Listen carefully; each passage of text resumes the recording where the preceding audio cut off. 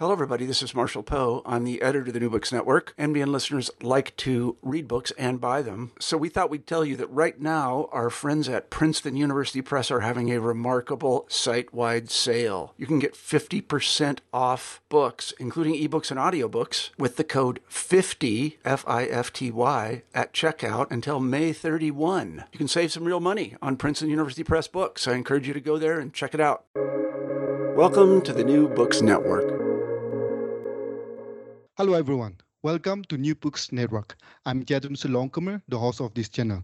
Today I'm here with Dr. Daniel Kapper to talk about his book, Roaming Free Like a Deer, Buddhism and the Natural World. And I think in Buddhism, this is something which is very much talked about in a sense that Buddhism and its relation with the natural world and the environment. And Dr. Daniel Kapper also brings about his work in a very fascinating and interesting way, looking at different countries that are there. So hopefully the listeners will have a really interesting time and delving into this very topic with the author himself. So Dr. Kapper, can you tell us something about yourself? Yeah. There's something about myself. I'm originally from the Washington, D.C. area. I have graduate degrees from the University of Virginia and the University of Chicago in the United States. And since graduating from the University of Chicago with a PhD, I've been a scholar for more than 20 years.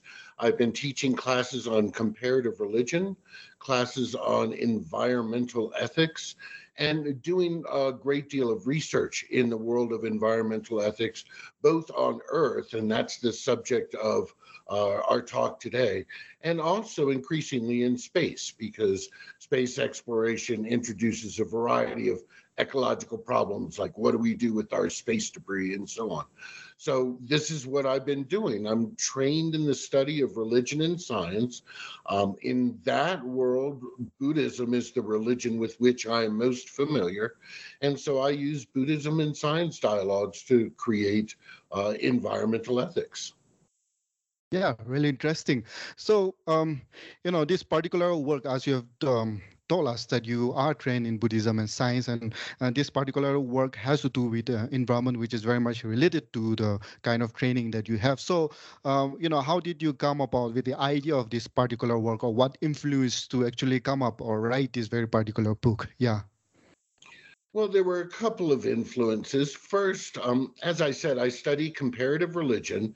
And at one point, I noticed that there were very good books about how Christianity interacts with the environment. And there was another really good book about how Muslims interact with the environment. But there was no such book about Buddhism. And I thought that that needed to be rectified.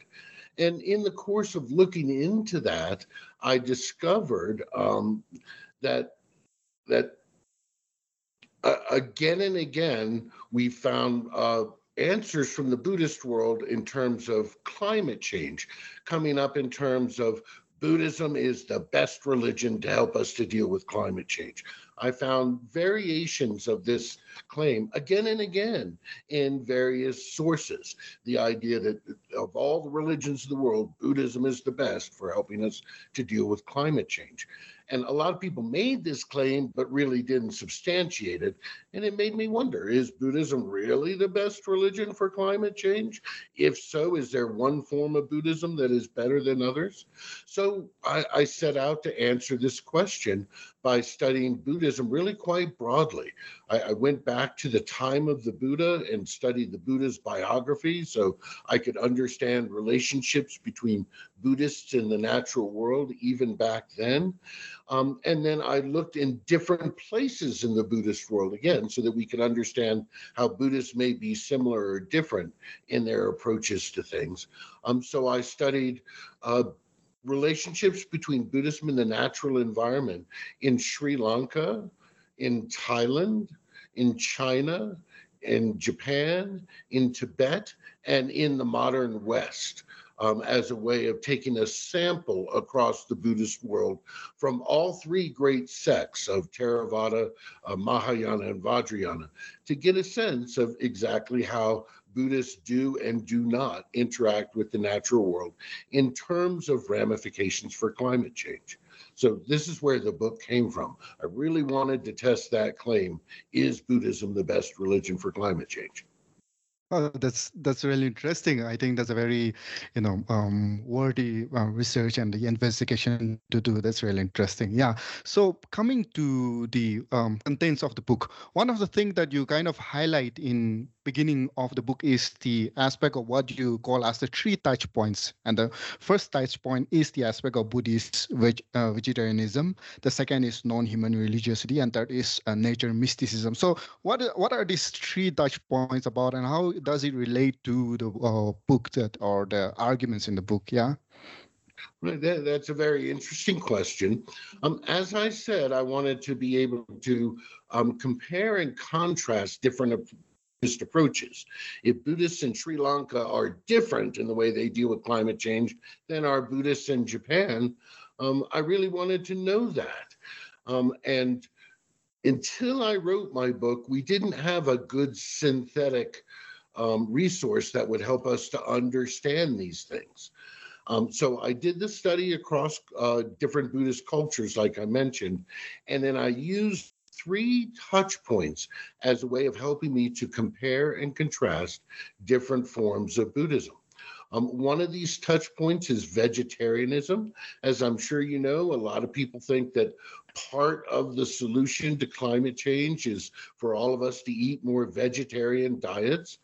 And among some people, Buddhism has a reputation for being vegetarian. So I use the vegetarianism touch point to try to understand the relationships of different forms of Buddhism to various forms of culinary exercise. And what I found is that Buddhism makes an interesting, but in the end, kind of unstable platform for vegetarians that highlight that through reincarnation, humans get born as animals and animals get born as humans. So that if we eat animals, we are actually eating our ancestors. And there's a very strong Buddhist argument that's made in many texts this way, that why would you ever eat an animal? That's your grandmother reincarnated. So on one side, there's a strong element in Buddhism which supports vegetarianism. But on the other side, these arguments are often neglected. In the Theravada Buddhist world, the scriptures are full of stories of meat eating by the Buddha and by other people. And this is not just in the Theravada world. You can find various Mahayana forms of Buddhism that accept meat eating. And in the Vajrayana Buddhist world, sometimes people accept meat eating every day, but also meat eating is a part of some Vajrayana rituals. There's some tantric Buddhist rituals that require people to eat meat. So on one hand, Buddhism offers great pleas for us to be vegetarians, and on the other hand, sometimes it takes these pleas away. But it's interesting to understand different forms of Buddhism in terms of their relationship to vegetarianism, in terms of these valences. The second touch point is related to this. Mainline Buddhism says that only humans can become enlightened, that only humans can realize the religious goal of nirvana. That being said, there are a gajillion apocryphal stories and so on that run around the Buddhist world in which non-humans are taken to practice religion in their own rights. And this is really stirring as a way of trying to understand Buddhism's relationship to the environment. And again, much like vegetarianism, it kind of cuts two ways. On one hand, in many cases, we find Buddhists treating non-humans as persons in their own rights, and not just as persons, but persons with spiritual sensibilities.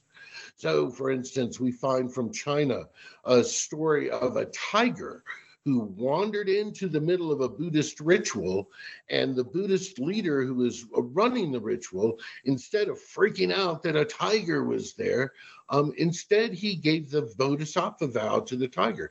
He gave religious teachings to the tiger. The Buddha's disciples gave religious teachings to animals.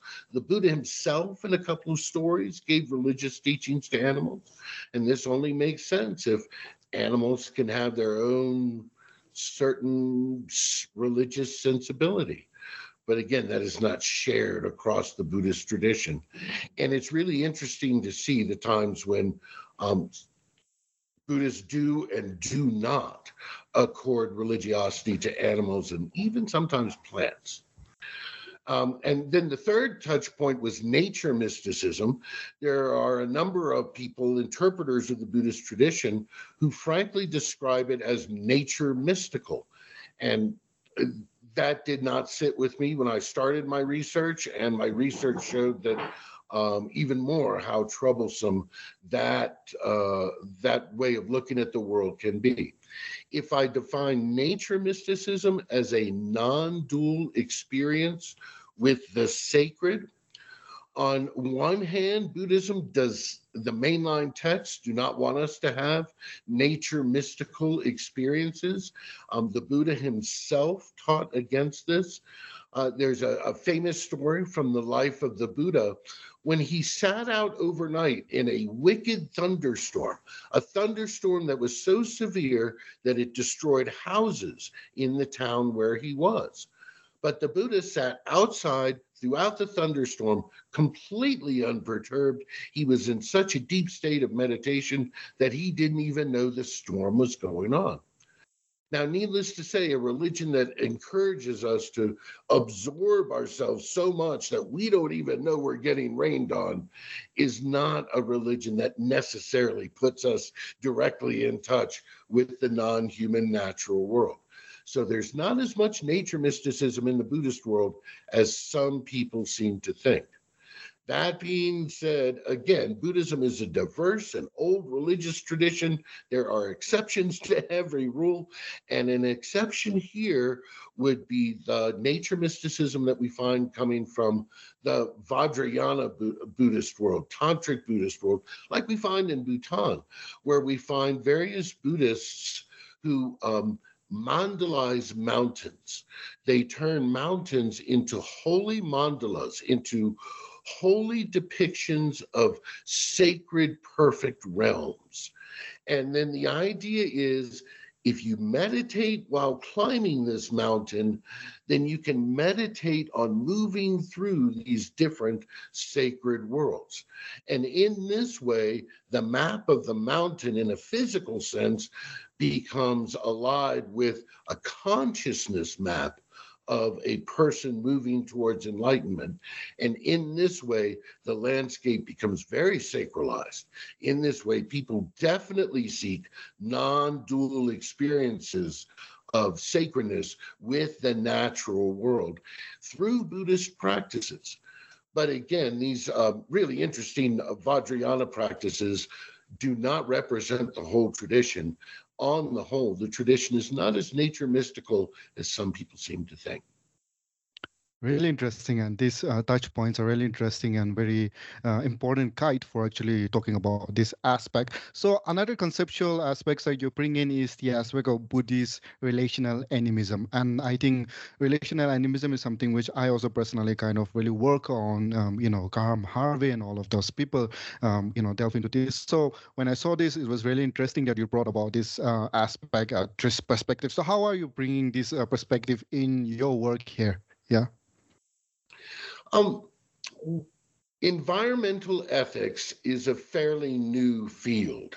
Ethics has been around for millennia, of course, but specifically oriented towards the environment, this is something kind of new in human experience. And over the last few decades, environmental ethicists from around the world have started to develop greater personhood foci, which I touched on before. This is the idea of treating a non-human as a person in its own right, not as a human person. To treat a tree as a human person is a terrible mistake. If we do that, we can never understand the tree. But if we treat a tree as a tree person, with an agenda of its own, with life experiences, if I can put it that way, of its own, then we can come to a great understanding of what it is to be a tree. And even outside the world of ethics, just in the world of animal studies, you find more and more animal studies scholars turning to personhood approaches, because often the best way to learn about an animal is to treat it as a person. Let's take, for instance, the higher primates, chimpanzees, baboons, and so on. If you watch their behavior, they treat each other as persons. And so we're not really entering a chimpanzee's world unless we do the same. Now, in terms of environmental ethics, taking these personhood approaches can really help us to interact with the non-human natural world in more wholesome and more clear ways, because there are a variety of beings out there that we can treat as persons, and they don't even have to be living.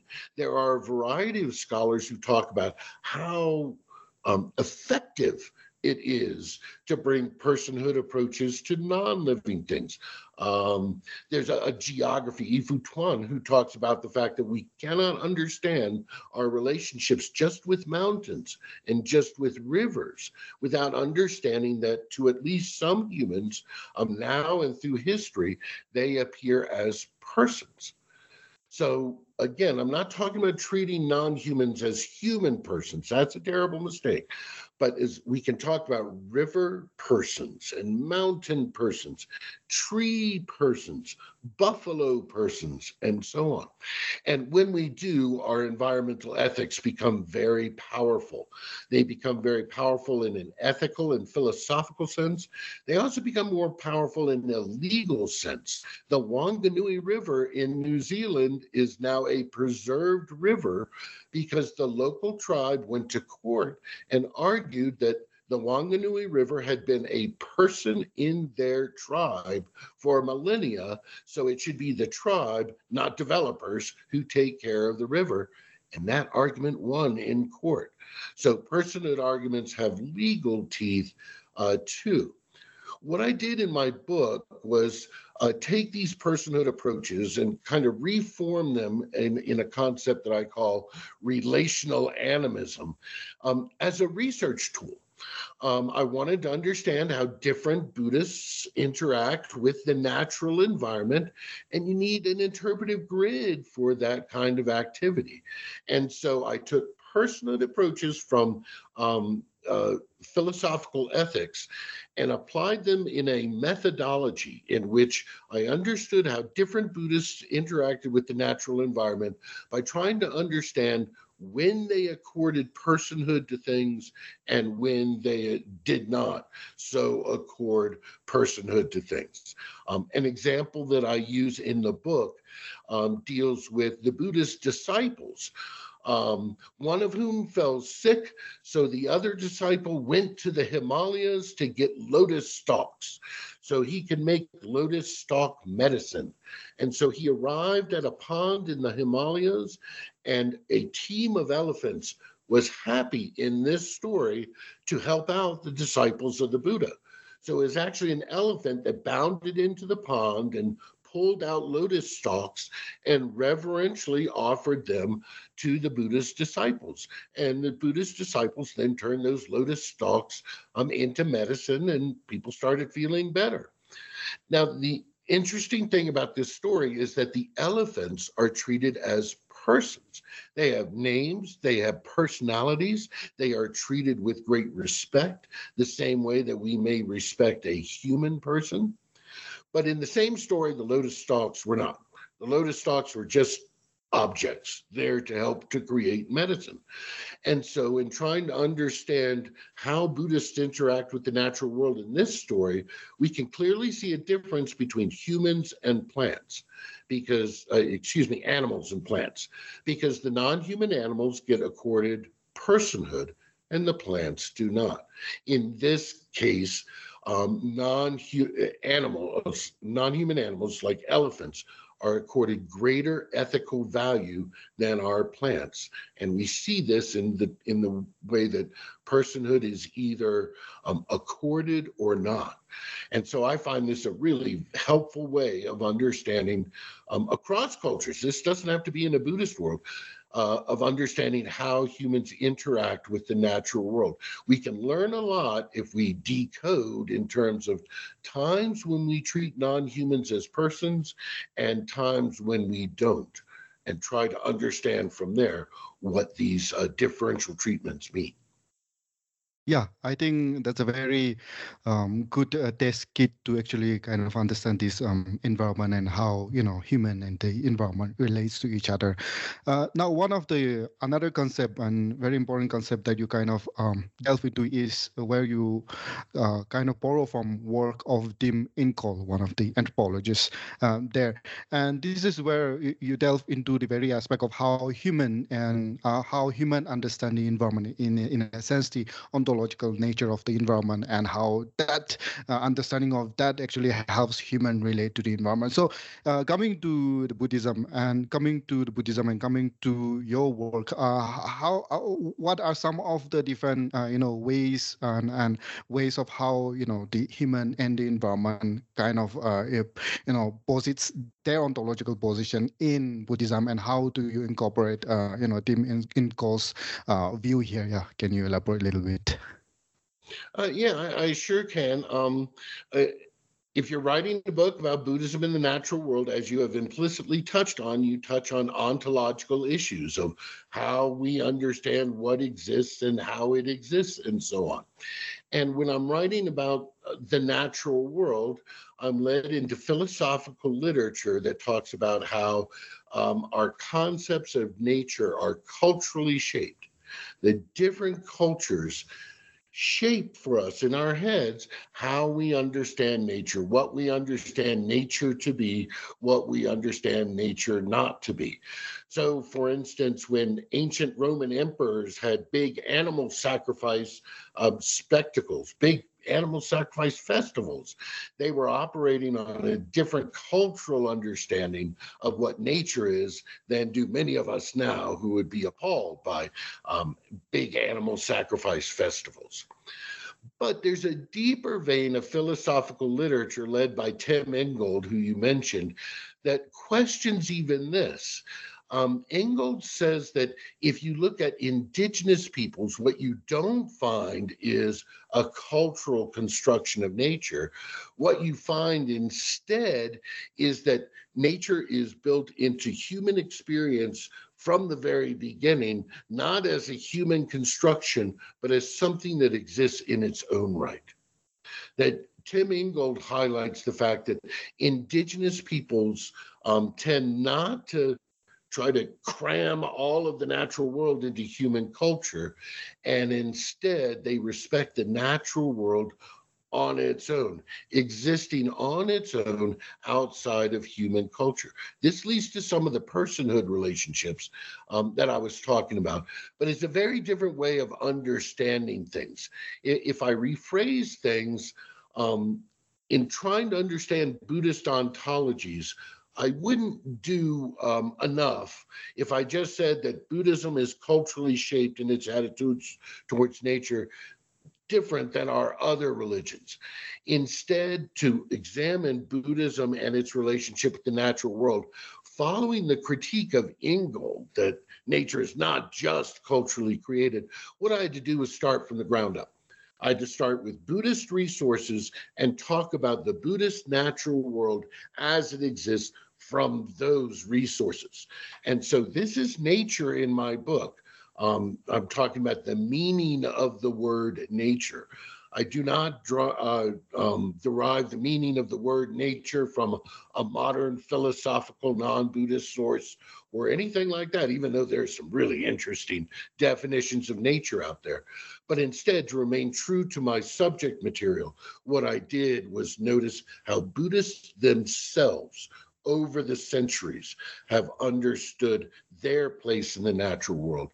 And I use that as my ontology to move forward with, not an ontology, not an understanding of what exists that is drawn from modern philosophy. In this way, I tried to remain true to Buddhist sensibilities by using their concept of nature, not a concept of nature that was imported from somewhere else.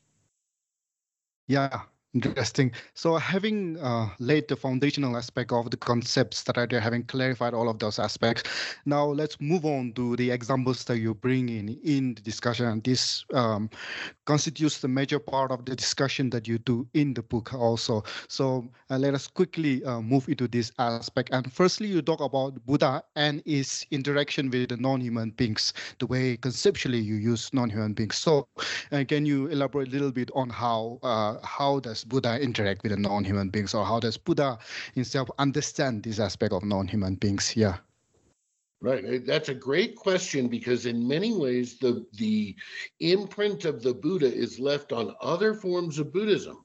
And you can clearly see the Buddha's own relationships with nature written into Japanese Buddhism, Chinese Buddhism, Sri Lankan Buddhism, you name it, because the Buddha himself interacted with non-human natural beings through personhood approaches, like I mentioned. When he was a young boy, he healed an injured swan who he treated as a person. As an adult, once he became the Buddha, he freed a bull that was intended for slaughter so that people can eat it, precisely by treating that bull as a person. And on another occasion, and this is one of my favorite stories from the life of the Buddha was in the midst of his disciples and fans and so on, but he loved solitude and the noise got to be too much for him. So without telling anyone, at one point, the Buddha just left. He just disappeared and took a vacation off into the wilderness, excuse me. At that same time, so goes this story, there was a bull elephant who likewise was in the middle of this herd, and he had to deal with youngsters eating all the good young growth and all that stuff. So he decided he had had enough of communal living and he wanted a solo vacation. And so he left the herd and also repaired to the forest. And so goes the story. The elephant and the Buddha ended up going to the same place so that they could get away from their everyday responsibilities and so on and enjoy some quiet solitude.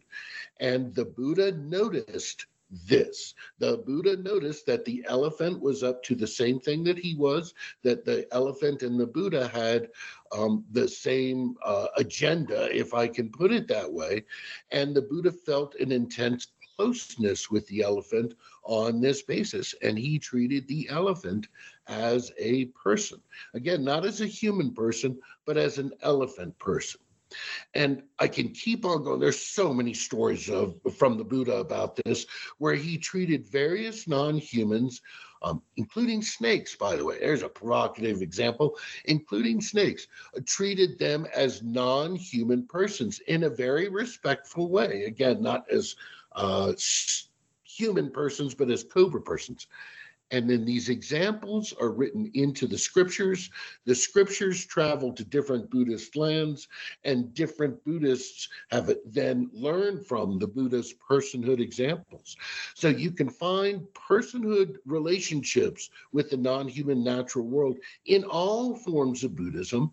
It's complex why these personhood relationships exist, but one reason why is they're derived from the example of the Buddha himself related to the non-human natural world in terms of personhood approaches. Yeah. Moving on to the next one, and this is where you talk about Sri Lanka, the early adopters of Buddhism, and this is where you bring in the example of Theravada Buddhism.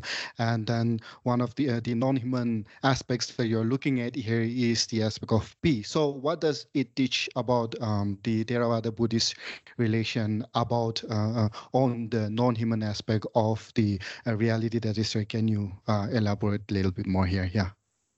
Right. The example of the Buddha's personhood relationships with nature end up vibrantly in Sri Lankan Buddhism in a number of ways.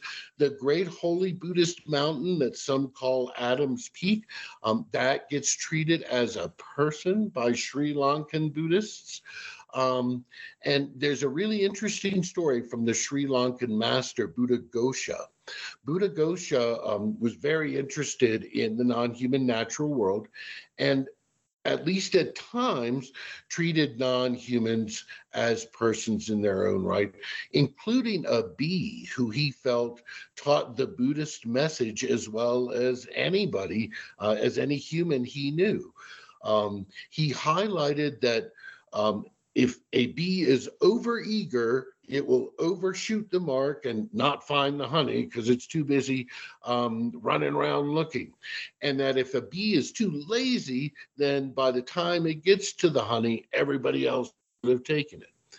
But a bee who is in the middle, who is neither too excited nor too lazy, arrives at the honey at the perfect time and takes the honey for her or himself. And in this way, for Buddha-Ghosha, the smart bee models the middle way of Buddhism. The Buddha himself taught that we should always take the middle way between extremes, and that this is the best way to go through life. So in this case, a bee who is treated as a person by the great Buddhist master Buddha-Ghosha teaches us how to behave. Great, interesting. Yeah, and the another example that where you talk about Mahayana Buddhism relation to the non-human is the aspect of where you talk about the Thai buffaloes. So can you elaborate in short about how this example brings in the perspective on Mahayana's understanding of the non-human beings? Yeah.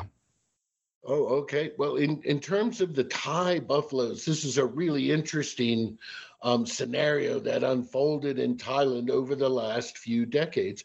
There was a great leader in Chiang Mai who had a monastery, and a man came to get a blessing from him and offered a buffalo as kind of payment for that blessing. And so suddenly there's now a buffalo in the monastery.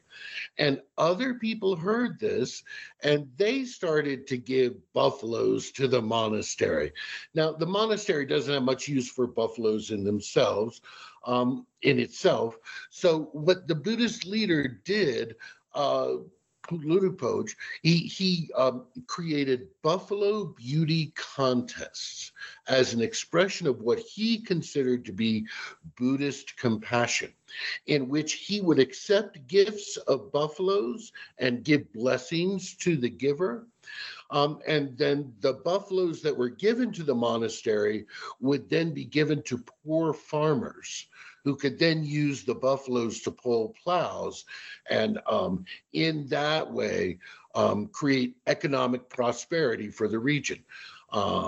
What this Thai Buddhist leader was trying to do was take ordinary buffalo donations and turn them into something that would really benefit not only the animals in his region, but also the humans in this region. And to magnify this and to make this more visible, make this a more active campaign among local people, he started holding buffalo beauty contests in which the buffalo who were brought to be given away to poor farmers, like I mentioned, first were examined for their beauty so that the donors, in a sense, this is more for the donors than the buffaloes themselves, so that the donors could feel good about what they are doing. And so that the whole thing of a rich person gives a buffalo that then benefits a poor person, so that this whole dynamic could be marketed, I guess. Maybe that's not the right word. It could be publicized so that this dynamic could continue. So it's very odd to think about buffaloes within a Buddhist monastery. There's not a lot of precedent there. But in this case, what we find is really intelligent and creative Buddhists turning what appears to be a weird situation into an opportunity that benefits lots of different people. Yeah, interesting. Coming to the next example quickly, you talk about China and the aspect of eating the enlightened plants. Very interesting. So can you elaborate a little bit on this one? Yeah. I sure can. China is a really fascinating area of the Buddhist world because of the kinds of tensions that it manifests. On one hand, if you want vegetarian Buddhism, China is where you want to go. Chinese Buddhism is the king Buddhism of vegetarianism. And in fact, in Chinese Buddhism, unlike other forms of Buddhism, it was mandated long ago that all Buddhist monastics must be vegetarian. So there's this great vegetarian side to Chinese Buddhism. But of course, and I'm not picking on vegetarianism here. Vegetarianism inherently encourages people not to eat animals, but to eat plants instead. So a vegetarian lifestyle is one that encourages the eating of plants.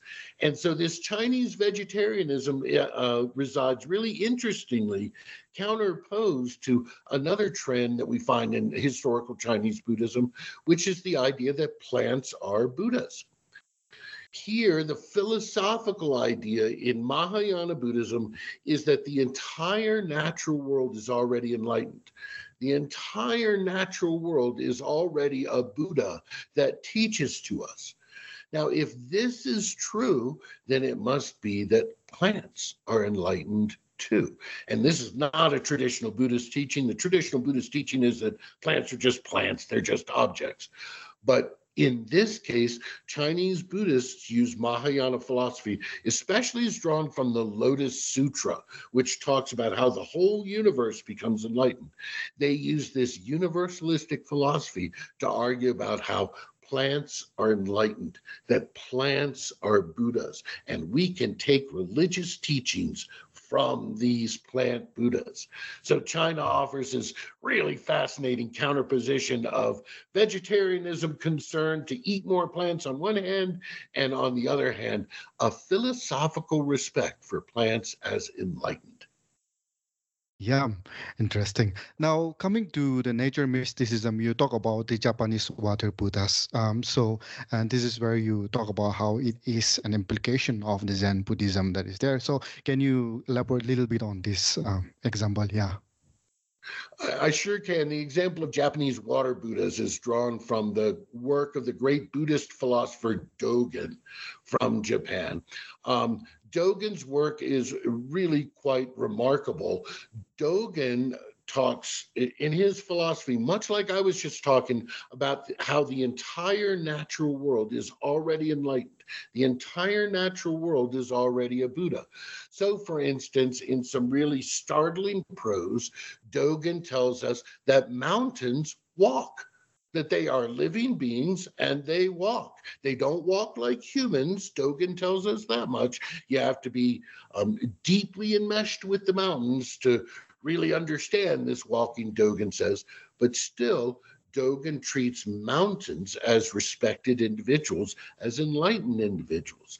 And in the same text, Dogen writes about how in every body of water there are Buddhas, that every world contains Buddhas because every world is enlightened. So even that glass of water that's sitting on the table in front of you is a glass full of Buddhas, and you can take spiritual teachings from that water if you meditate deeply enough and focus deeply enough on water, not as an object, but as something that can teach us helpful lessons, both in terms of developing our own spirituality, but also in terms of managing our positive relationships with the natural world. Yeah, interesting. Now, coming to debate, and this is where in debate you talk about the releasing of animals in debate that is there, and this is where you kind of delve into this concept of soul sharing and soul residence. So, can you, elaborate this a little bit and how you bring in these concepts in this example? Yeah. Well, there's a lot to talk about right there. And the question that you just asked, I'll focus right now on soul sharing because this is really unique in the Tibetan cultural world. The ancient Maya of Central America had kind of similar ideas, but what we see here is really unique besides that. In traditional Tibetan culture, people are taught that from birth, we share our soul with natural beings around us, like an ox, a bird, a lake, a mountain, a tree. And The idea here is while we're sleeping, our souls travel, right? And this is what gives us dreams. Dreams are memories of our traveling souls. And a traveling soul is vulnerable. It can be captured by a demon or something. So the idea is there are safe havens, safe places where your soul can reside.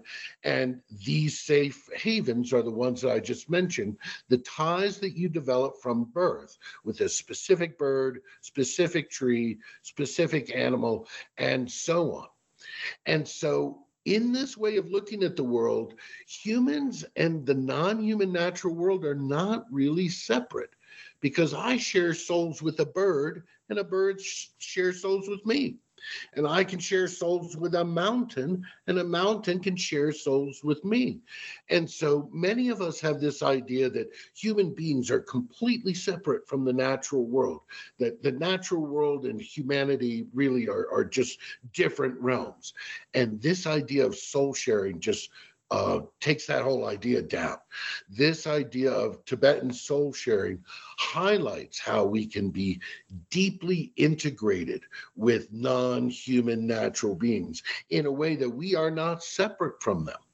My soul bird, if my soul bird dies today, then I'm probably going to die. If my soul bird gets sick, then I'm probably going to get sick. And so in this way, we learn that humans are not separate from the non-human natural world the way that we like to think.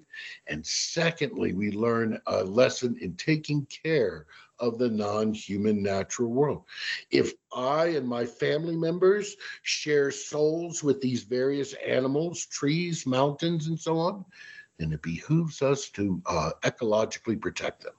It behooves us to care for the animals and mountains and lakes and so on around us because human, not just animal life and so on, but human life depends on them because in this model, we are not separate at all from the natural world. Yeah, interesting. So lastly, you come to the Western Buddhist tradition, where you talk about the natural persons in the West, and this is where you engages with how the West understand its relation with the aspect of relational animism and nature mysticism that you have been talking about. So can you highlight these, aspects a little bit in short? Yeah. Sure. One of the most fascinating aspects of Western Buddhism is the fact that it perhaps houses more nature mysticism than any other kind of Buddhism, except maybe the Chinese.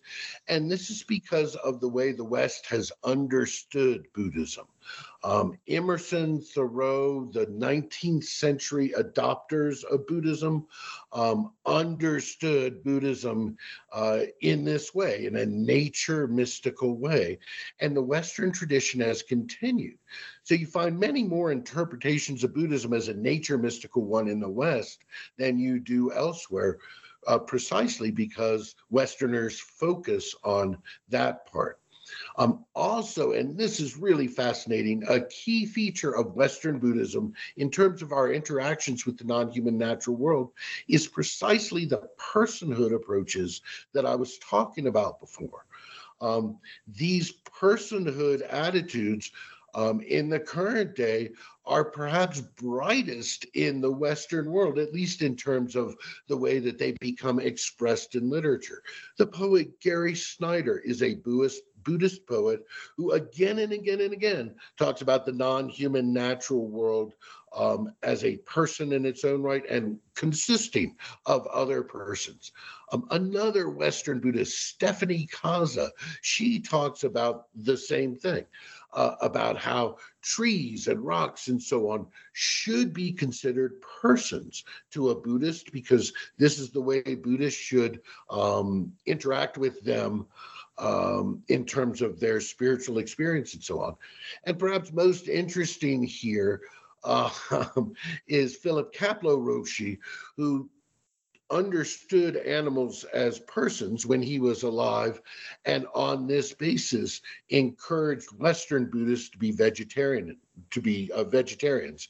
And this is why Western Buddhism is the most vegetarian form of Buddhism today, because of the personhood relationships that Kapleau experienced and the way he wrote about them in his very influential book, To Cherish All Life. This has changed the Western Buddhist tradition, and there are perhaps a higher percentage of vegetarian Buddhists than in the West than in any other kind of Buddhism, precisely because of this personhood approach background. And it's really fascinating to find this in Western cultures. Great. I think you have really beautifully tied all the arguments in the chapters of your book. So as we come to the end of the conversation, do you have any concluding remark that you want to say or talk about your book in terms of what what you want the audience to know? Yeah. Yeah. On one hand, my book is a little bit dark because I talk about the limitations of Buddhist environmental ethics. And I know some Buddhists who aren't really happy with me about that. They want me to talk about all the bright sides and none of the dark sides. But if I can end on a bright side, I will say that among the world religions, Buddhism has as good a chance as any other religion to adapt to the world of climate change. Climate change puts all of us in a completely different world than humans have lived in before, and this requires religious adaptation. And Buddhism has always been a very flexible religion. It has always prided itself in terms of flexibility, and it also has these personhood relationships that I've been talking about that can be turned in a new way. So Buddhism is challenged by climate change today, but so is every other religion on the planet. I'm not singling out Buddhism there, but I can say that compared to some other religions, Buddhism has as good a chance as any other religion as adapting and changing, and in the future, helping us to deal with climate change in more positive ways. Great. Yeah. Thank you. Thank you very much for that. So if anyone wants to reach out to you regarding your book or your work and, ask some questions or kind of collaborate with you in whatever way possible, how do they reach out to you? What's the best possible way to reach out to you? Yeah. Oh, yeah, sure. I'm happy if people reach out to me. I'm happy to have conversations. I'm probably best reached by email at dcapper, DCAPPER, at msudenver.edu. And I'm happy to chat more. I can talk all day about Buddhist environmental ethics. That's not a problem. Great. Yeah. Great. Thank you. Thank you very much. I think it has been really enriching conversation, especially for me, and I'm sure the listeners have had a very wonderful time listening to this very conversation. And I encourage listeners to go get the book and delve deeper into the examples that are there and the different perspectives that are there. It has been really interesting for me going through the book, and also much more interesting sitting with you here together and then having this conversation with you on your work. Thank you very much, Dr. Kepper, for having this conversation and for being here at New Books Network. Thank you very much and take care. Oh, sure. Thank you for having me. It's a privilege to speak to you. It's a privilege to speak to your listeners. Thank you very much for having me.